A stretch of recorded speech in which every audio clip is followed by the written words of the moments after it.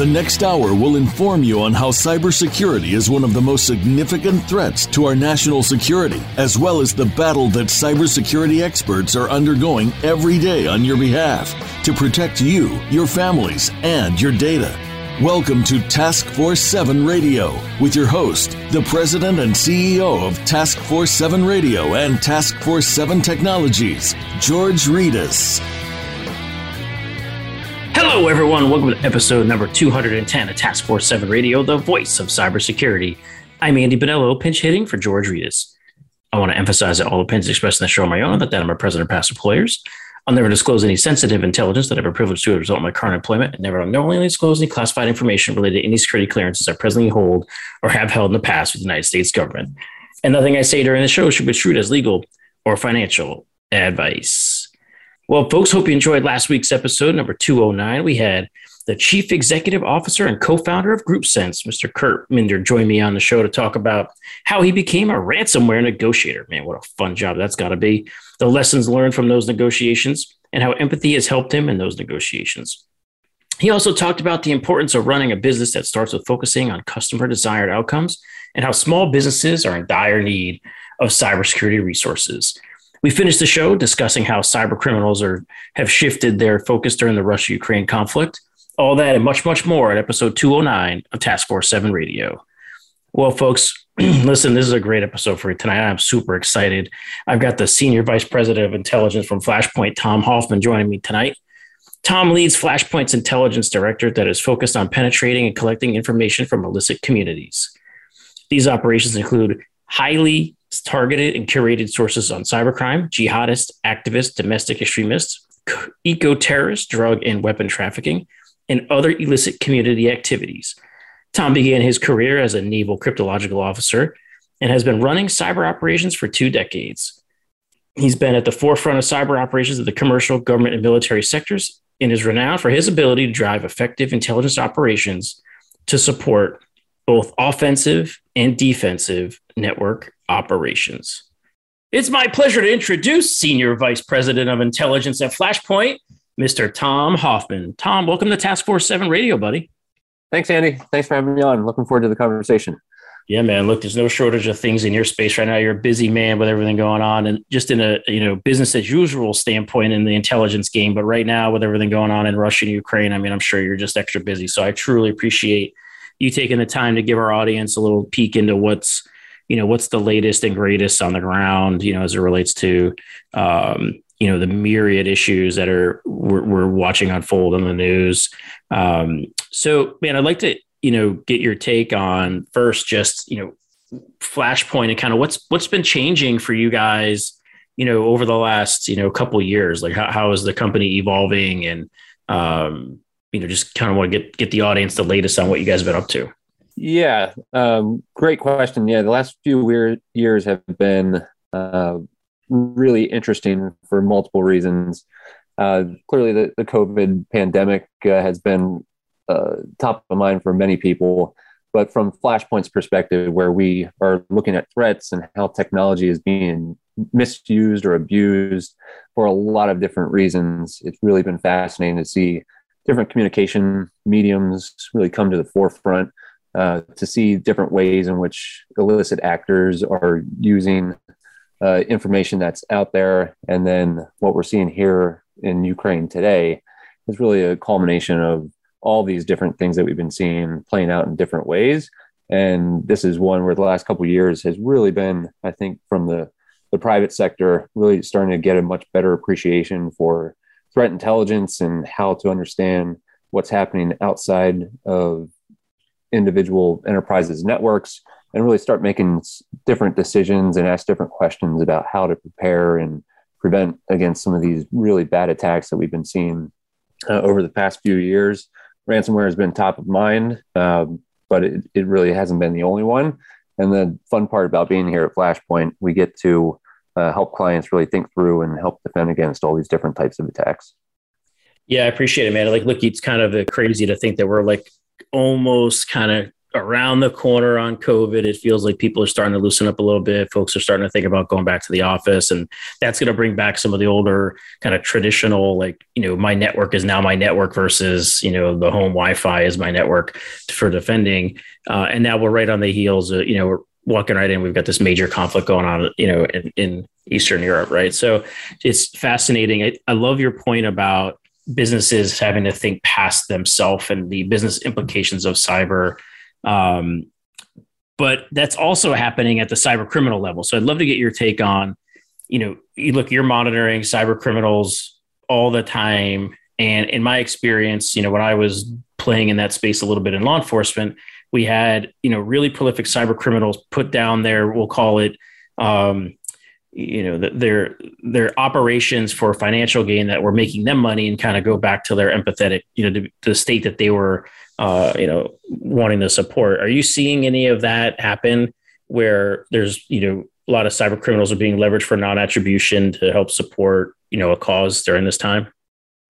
Yeah, great question. I think this has been one of those open questions for many years, where it's always been a question we've been asked in the Eastern European cyber criminal space. Is the Russian government behind this? Are they giving tacit approval for these groups to operate? Do they know who these groups are? Because in many ways, how they're operating are able to extract billions of dollars out of Western businesses, help fund a lot of things over in Eastern Europe. And the question has always been, really, what is the government's role in this? And there has never been a smoking gun per se to link the Russian government with any of these groups. But I think that's starting to change. And what's really been interesting, even in the past few weeks, there have been different leaks from some of the top ransomware groups where their chat logs from the last 2 years have been dumped for everyone to read. And it's unclear who actually dumped all these logs. To your point about patriotic hackers, this is one where we're seeing that these groups, where the groups are comprised of both Russians and Ukrainians, well, they're taking their own perspective and they are supporting their own nations, and they're turning against each other. So we think this is actually one of the reasons why a lot of these logs were pushed out. The group named Conti came out and officially declared that they were pro-Russia in this conflict. And the next day, the other part of their group came out and said, no, we aren't, and started to really dismantle the internal workings of their organization and started posting a lot of information online. And it's been enlightening from a law enforcement perspective, because now we're starting to see some of those internal chat logs. There is now a better appreciation for where the Russian government has stepped in. And there's some allegations where potentially the FSB was actually relying upon some of these criminal groups to get some insights into some of the targets they cared about. Now, again, not a smoking gun, and it's a roundabout conversation, but there is enough smoke there, and there's more and more every day to really, I think many people can make that assumption that there is a role for the Russian government within a lot of these illicit groups. Yeah, it's just a fascinating game that I think, for us, you and I have been in this for a long time, and we've really, had optics into this for years. But like the fact that now this stuff is coming out into the forefront and giving the general public a view, I think is just, fascinating for folks to start to understand how it's all linked together, especially when you think about it, how this translates into the boardroom. And, we've been trying to convince executives like, hey, this is a thing, this is really happening. And until you see it, like anything else, you don't really have a good appreciation for what we're really talking about. So, I love that you're able to share that view. So, at a high level, then, Tom, what trends are you seeing in politically motivated cyber attacks between, Russia, Ukraine, and Belarus right now? Yeah, another fascinating thing to watch over the last few weeks, where there's been over 40 different groups that have come out and have chosen sides on either pro-Russia or pro-Ukraine. And what they are doing, it really runs the full gamut from the patriotic hacktivists, where they're defacing websites, to launching DDoS attacks against government institutions, government websites, to also locking up the railway system in Belarus using ransomware, and also just penetrating companies all over and dumping information online. We saw over 120,000 names of Russian service members posted online for the members who are in Ukraine right now.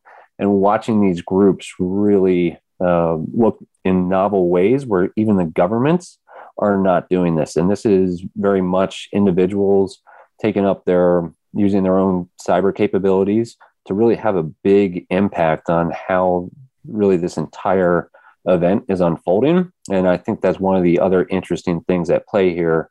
There are forces outside of the government's control, especially when it comes to really just the international response by individuals as to how it is unfolding. And I think that's going to be something that we look at for a long time, which is what happens when governments don't have control about the groups who are picking sides in a particular fight. And when they do have a impact that the government deems kind of going over one of their red lines, how do they react? Who do they blame? What is their response? And we're seeing this all play out in Ukraine, unfortunately, I think on a very accelerated timeline. Yeah, man. So it's scary stuff. So, it's interesting to see kind of how, hacktivist operations are starting to kind of pop up again, right? Like, what are you seeing from the hacktivists, the anonymous collective, like what's going on there as you start, they start to become a little more active here with the conflict? Yeah, Anonymous has been an interesting one. Again, Anonymous, there is no central authority or central group. It really is anyone who wants to become part of Anonymous. You take on that moniker and you conduct activities however you deem fit, and then you do it under the banner of the Anonymous group. What we've seen here, a lot of defacements. So looking for vulnerable websites, looking for exposed systems, and we've seen a lot of data being posted online to really make the Russian government look bad. We've also seen Anonymous claim that they've taken over the Russian Space Agency. I think this one is probably not true, but it's interesting because it's gotten a lot of headlines. So when you think about the information war that is also ongoing right now, these hacktivist groups are having an impact. While they might not have actually taken over some of these websites or taken over Russian satellites, the fact that this news is out there and that Russia has to respond to it, I think is an indicator that they're having a pretty good impact on the information war. And then we've also seen groups, one is called Against the West. They have been prolific in their posting of very legitimate databases that have been exposed or obtained through unknown means. And there has been a lot of sensitive information about Russian government, Russian businesses, and what they've been doing that are posting all over online, Telegram, on Twitter, really all over the internet. So I would say the groups here are really having a disproportionate impact, especially as it pertains to the information war. Man, it's fascinating stuff. I got so many more questions. We're going to transition to a commercial break. Hey, if you're a social media junkie, don't forget to follow TF7 Radio on your favorite social media platform. Follow us on Twitter, LinkedIn, Facebook, and Instagram at searching at TF7 Radio, and you'll be connected to the extended TF7 family on your favorite social media platform. For inquiries regarding sponsoring the show or suggestions for topics or guests, please email George directly at george.reedus@tf7radio.com. That's george.reedus@tf7. That's the number 7, folks, radio.com. We're going to pause for some quick messages from our sponsors, then we'll be right back with Senior Vice President of Intelligence at Flashpoint, Tom Hoffman. So whatever you do, don't go away. You're listening to Task Force 7 Radio, the voice of cybersecurity.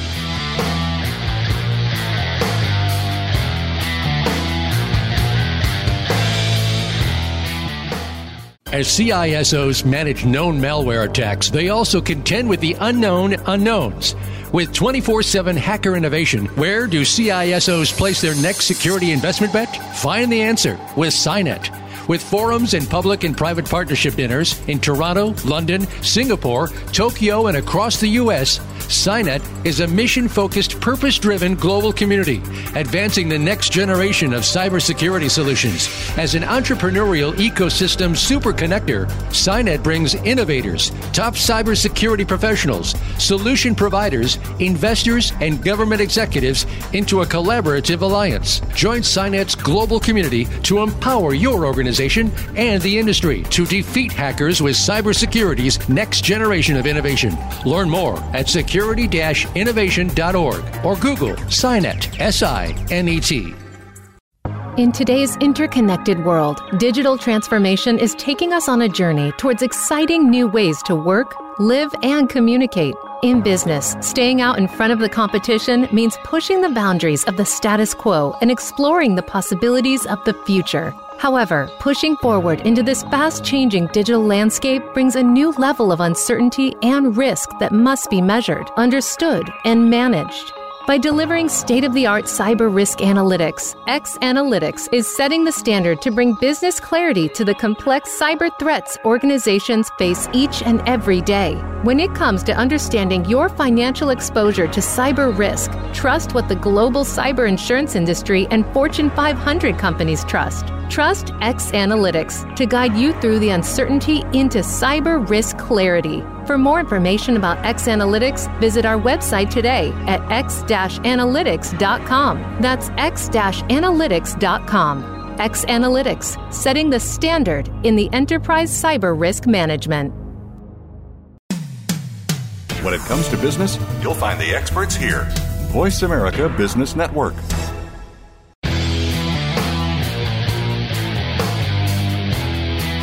You're listening to Task Force 7 Radio with George Ritas. If you'd like to find out more about our program, please visit the website at taskforce7radio.com.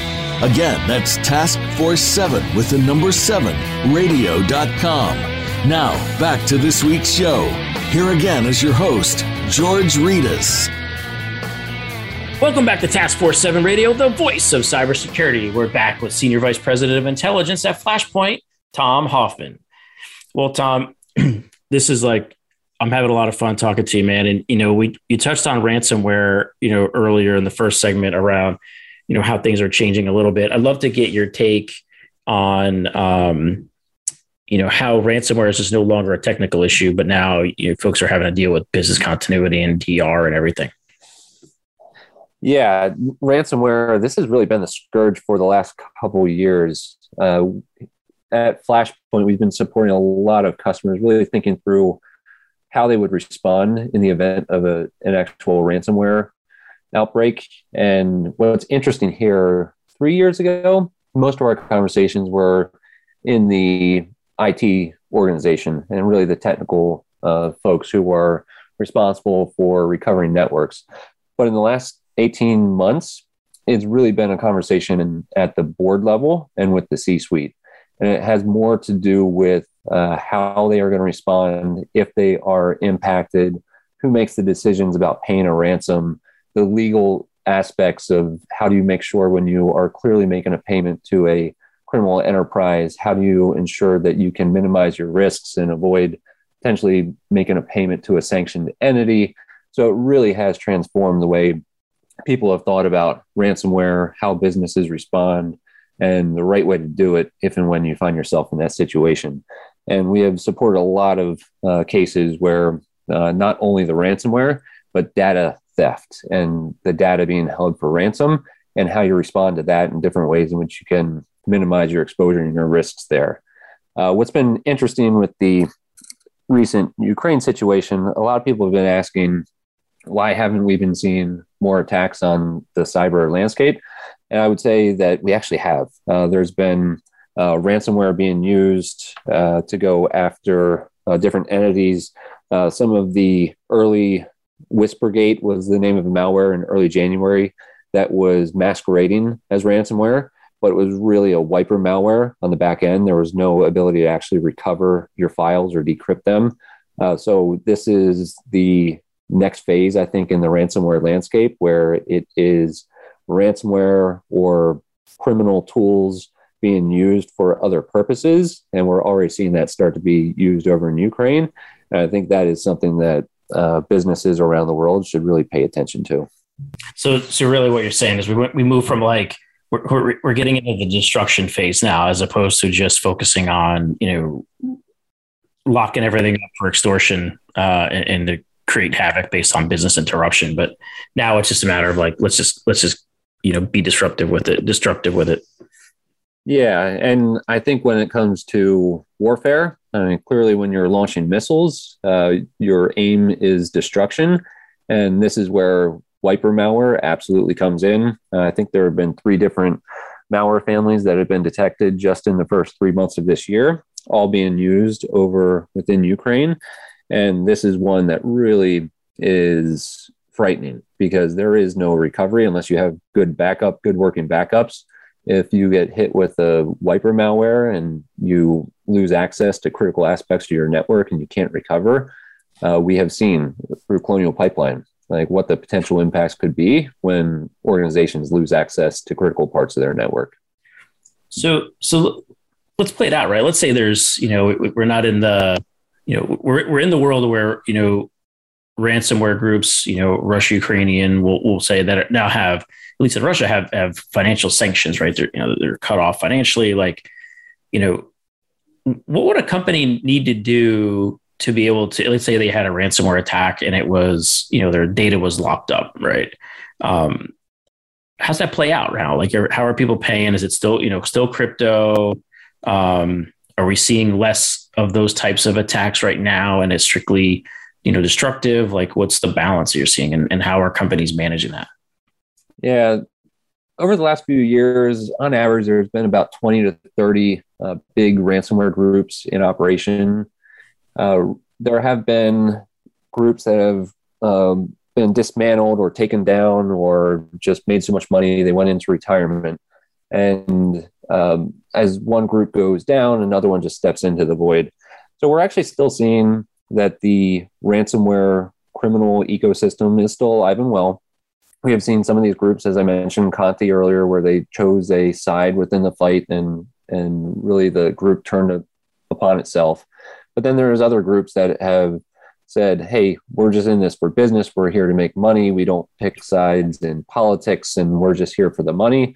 And they still continue to run their operations. And we still see ransomware activities occurring even here today. The change I think that we're seeing is more from the response aspect. As you mentioned, with additional sanctions, we're seeing that businesses, especially on the incident response side of the house, are asking more questions. And we're seeing that there are some groups where, even though the government has not put the groups on the sanctions list, individual incident response firms have made decisions where they won't make payments to certain groups because they feel like they are too closely associated with the Russian government. And this is, again, very much like we were talking about before, the private industry and the private companies making their own decisions about what business they will and will not do. And we're seeing that even in the ransomware space. And unfortunately, if you're a victim of one of these groups where the incident responders have decided for risk reasons that they are not going to support, if you don't have good working backups, it could really have a big impact if you're unable to make a payment, even if you wanted to obtain the decryption keys. So, let's flip it around a little bit. Like, what could trigger state cyber operations between U.S., NATO, and Russia? Like, what do you think is the red line here? Yeah, it's a fascinating question. I think for many years, people have thought that there are red lines when it comes to critical infrastructure. If there's a cyber attack on the financial sector or the electricity grid, that these are the red lines that would pull in potentially nation states into an actual response. I wonder how that's going to play out here with this situation, because what has just happened with the sanctions against Russia and the corresponding private sector response, where we've seen 40 businesses independently decide they aren't going to operate in Russia anymore. This is like an as Vladimir Putin has said, he views this as a declaration of war, the economic sanctions. And I think that is where we are today, where it's unclear, how's Russia going to respond? Will they come after Western businesses? Will they allow their criminal groups to go after our critical infrastructure and use that as a false flag or use that as a cover to send some retaliatory response and then hope that they don't provoke a response? And I think those red lines, it's really subjective. And it's however NATO or however the United States want to interpret an attack, whether it's sanctioned by a government or not. That to me is what's scary about this, because as the situation continues to spiral downward, I think there are more opportunities where governments may make a decision or there is something that occurs that may pull them in to a much wider conflict. It's a fascinating, debate and conversation. I mean, I can imagine being in the Situation Room in the White House thinking through this right now. So, from your perspective, man, like, I think, I'm curious, like, I think people expected to see like really big cyber attacks happening when kind of leading up to like very visible kind of cyber based attacks leading up to, in a potential invasion. How much is it happening? Like, why haven't these like cyber conflicts become more visible during the conflict? Yeah, it's a really good question. And I think many of us are worried that maybe we're missing something, and that could absolutely be underway where potentially it's pre-positioning or waiting for a future date if you want to escalate. But there have been actual attacks as a precursor and a run-up before the conflict, where we were seeing DDoS attacks against Ukraine government sites since the beginning of the year.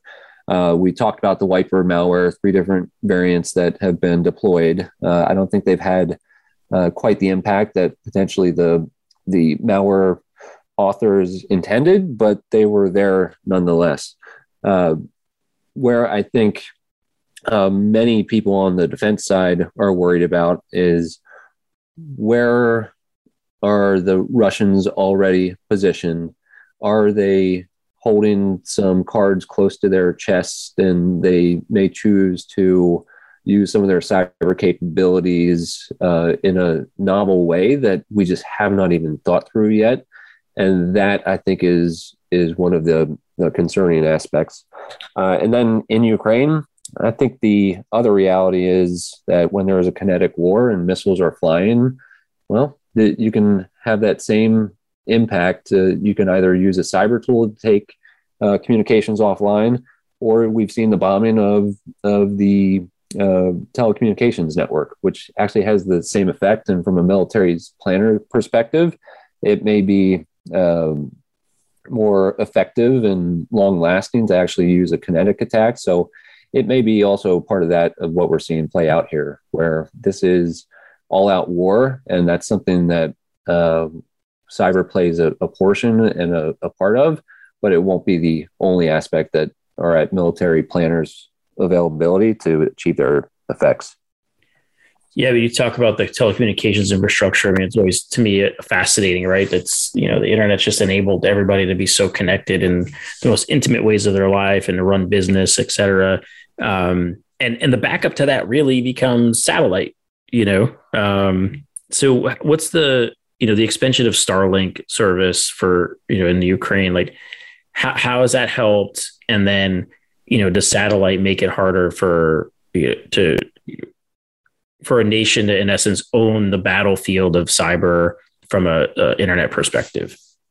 Yeah, the work of Starlink and their ability to really extend the internet into Ukraine, I think, is a fascinating development that, again, I think we'll be looking at for many years to really understand the long-term impacts and the long-term consequences of what happens when the government can't control the telecommunications, they can't control the pipelines, and even when you take out the domestic internet, that you can't control the narrative because information is still flowing out. I think that is one of the key things that we're seeing here. Is there has been I think, a very concerted effort by Russia to try to contain the images and contain the videos that have been coming out from the battlefield. They've done very well at controlling this with their domestic Russian audience, and they've really controlled the narrative there for Russian citizens, but they have not been able to achieve the same information dominance over the Ukraine battlefield. I think the Starlink and the ability to connect Ukrainians into the internet and get the word out about what is actually happening, I think is a really positive impact to understand what's happening on the ground. And it's also one that I think just presents yet another obstacle for the invading Russian armies to deal with when they really can't control the narrative. And in many ways, they're blitzkrieg and they wanted to basically dominate the entire space within a matter of days. And we're seeing that as this draws out more and more, it's harder and harder to achieve that dominance. So yeah, now extend that, right? Like they've got to, come in, you want to go quick, take it out, invade, take it over, kind of move on with your plan. They've obviously hit some resistance, but the other impact of this is from a business perspective, right? Like you've got the suspension of international companies, and tech companies saying, look, we don't want to do business here. What's the impact that's having on the Russian government right now and how they're thinking through the battle? Yeah, fantastic question. And this is, again, I don't know if anyone quite understands how the Russian economy is going to function. They have not opened their stock market since the sanctions were imposed. We've seen the ruble fall in value. We've seen foreign technology firms, foreign financial firms pull out overnight. And it's a really big question of what is going to be left of that Russian economy and what happens when the domestic audience can't get their rubles, they can't pay for their metro rides, and does this lead to domestic unrest? And I think that there's been some questions whether we're already starting to see there is open question whether martial law would be declared. I think Putin has been smart not to do that, because if he does that, that really does indicate that he's lost control of the domestic audience. So what we're going to see is, I think, more and more crackdowns internally, which, again, we don't know how this will play out, but it can't be good. And I think what is happening on the economic front, I even think the private businesses are out ahead of where the governments wanted to be. And in this way, it's going to be interesting, really, how do we get out of this? How do we get back to some semblance of normal? And even if the governments reach some agreement, who's to say that the private sector is going to follow along, or will they continue to not do business with Russia? So this is still a story to be told, and I don't think anyone really has a good handle how this will play out. So what's the one thing or the top thing that you're getting asked about from the, your clients and the board? Like what are they, how are they thinking through this? I mean, obviously, you've got major tech companies making these decisions, but like, what are the things that your customers are coming to you asking your advice on as it relates to conflict? Yeah. The big question is, if there is a Russian cyber response, what will it look like? And how can we best protect ourselves in the event that there is some retaliation? And this is one where it goes back to the cyber hygiene. I know it sounds simple, but what we continue to share with our clients, make sure that you understand what is connected to the internet within your enterprise. Remove whatever is not needed to be connected to the internet, shouldn't be on there. Ensure that you have multi-factor authentication put in for all of your accounts. That can, I think, single-handedly take care of about 90% of all the problems that most organizations have. If you have multi-factor authentication deployed, you can take care of a lot of the ways in which a lot of these groups gain that initial access in your network. And then passwords. It is scary, the amount of passwords that have already been stolen and resold.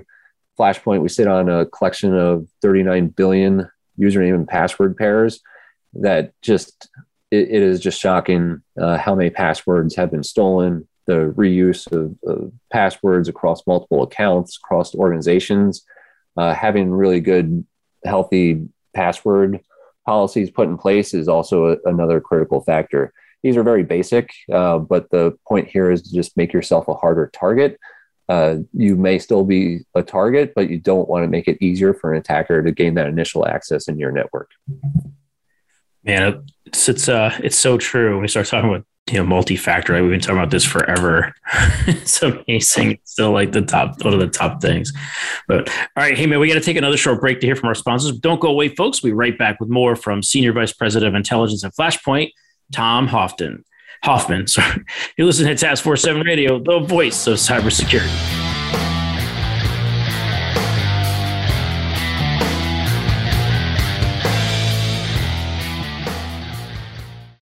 In today's interconnected world, digital transformation is taking us on a journey towards exciting new ways to work, live, and communicate. In business, staying out in front of the competition means pushing the boundaries of the status quo and exploring the possibilities of the future. However, pushing forward into this fast-changing digital landscape brings a new level of uncertainty and risk that must be measured, understood, and managed.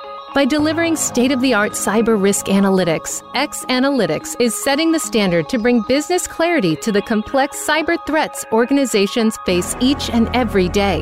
When it comes to understanding your financial exposure to cyber risk, trust what the global cyber insurance industry and Fortune 500 companies trust. Trust X Analytics to guide you through the uncertainty into cyber risk clarity. For more information about X Analytics, visit our website today at x-analytics.com. That's x-analytics.com. X Analytics, setting the standard in the enterprise cyber risk management. As CISOs manage known malware attacks, they also contend with the unknown unknowns. With 24/7 hacker innovation, where do CISOs place their next security investment bet? Find the answer with SINET. With forums and public and private partnership dinners in Toronto, London, Singapore, Tokyo, and across the U.S., SINET is a mission-focused, purpose-driven global community, advancing the next generation of cybersecurity solutions. As an entrepreneurial ecosystem superconnector, SINET brings innovators, top cybersecurity professionals, solution providers, investors, and government executives into a collaborative alliance. Join SINET's global community to empower your organization and the industry to defeat hackers with cybersecurity's next generation of innovation. Learn more at security-innovation.org or Google SINET, SINET. When it comes to business, you'll find the experts here. Voice America Business Network.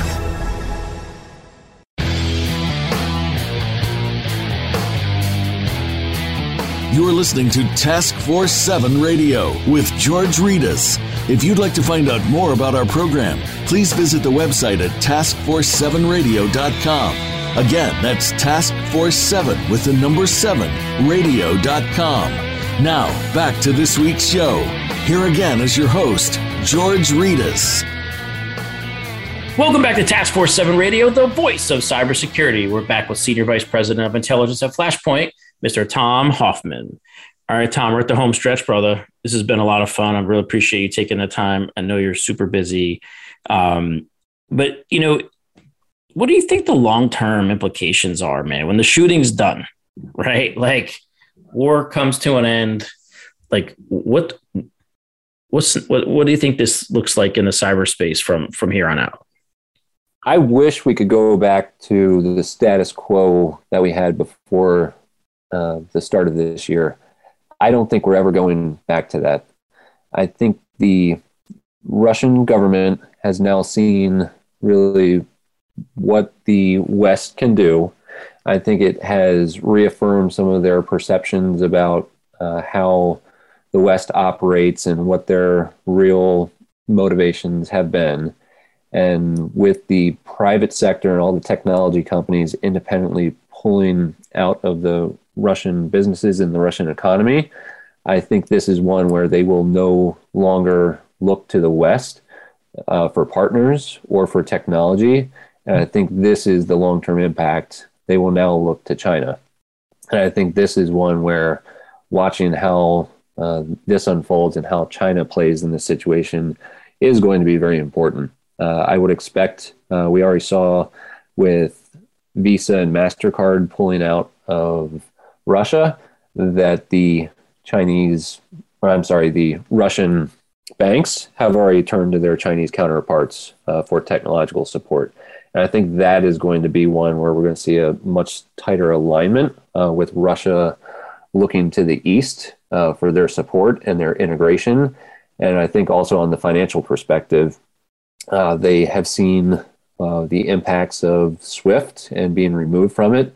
And I think we're going to see much more interest in propping up not only Russia's equivalent of SWIFT, but then also how can they further integrate themselves with the Chinese equivalent of SWIFT, the cross-border interbank payment system. And I think these are some of the long-term trends that will play out in a much faster manner now. And with the very fast decoupling of really every aspect of Western businesses with the Russian economy, as they integrate again, I don't think it will be with the West again. I think they move east. It's going to get interesting, man. So, I'm a big counter surveillance person. One of my roles in the government was watching the watchers and counter surveillance, thinking about what are those the other side of the coin, right? What are we missing while we're focused on everything going on in Russia and Ukraine? That is a great question. There have been so many resources that have been redirected to understanding and keeping an eye on the events within Ukraine that my concern is the focus on supply chain and understanding your vendor ecosystem and understanding data breaches that have been occurring that would normally get the attention and the response. I fear that those may not be getting the attention that they deserve. We've also seen that there has been just rampant fraud that has been going over the last few years, especially with the COVID relief. And that I fear is going to really be given a pass because a lot of the government resources are being taken up to make sure that government networks are more resilient and ready, and working with the private sector and make sure that they're ready for any response. And that to me is where we should not forget that there are a lot of other malicious actors that want to do all sorts of nefarious things to your network and to your employees and to your customers. And that I think is continuing unabated. And that is a great thing to always keep in mind, that this Russia conflict is the most important one right now, but all these other actors are also still at play and need to be thought about as you coordinate your response. Yeah, it's fascinating. I think everyone's on high alert. Every little thing that happens in the world, we're trying to analyze to see, is it tied to Russia, Ukraine? Is the next shoe going to drop? There's so much energy being put into evaluating what's happening right now. And is there anything that, companies are experiencing related to this conflict? And is it Russia? Right. But yeah, it's all the other stuff, right? And we're still talking 2-factor authentication and regular hygiene, right? And everyone's focused on, man, that, when the power went out in Taiwan, is China going to go in, right? Everyone's thinking about all this stuff, and not of it all, it's not all interrelated. So look, Tom, I really appreciate you coming on the show, man. Thanks for taking the time with us. Thanks for having me. This was great. Oh, man. All right. We'll have to have you back on again sometime when this thing dies down, and we can get your recap on what played out, and get your predictions for the future going forward again, man. So, all right, folks, it's time for us to bounce about out of here. Don't forget to visit aliveshoes.com/brand/TF7 to get your own pair of Task Force 7 sneakers. Thanks for tuning in. You're listening to Task Force 7 Radio, the voice of cybersecurity. Stay frosty out there.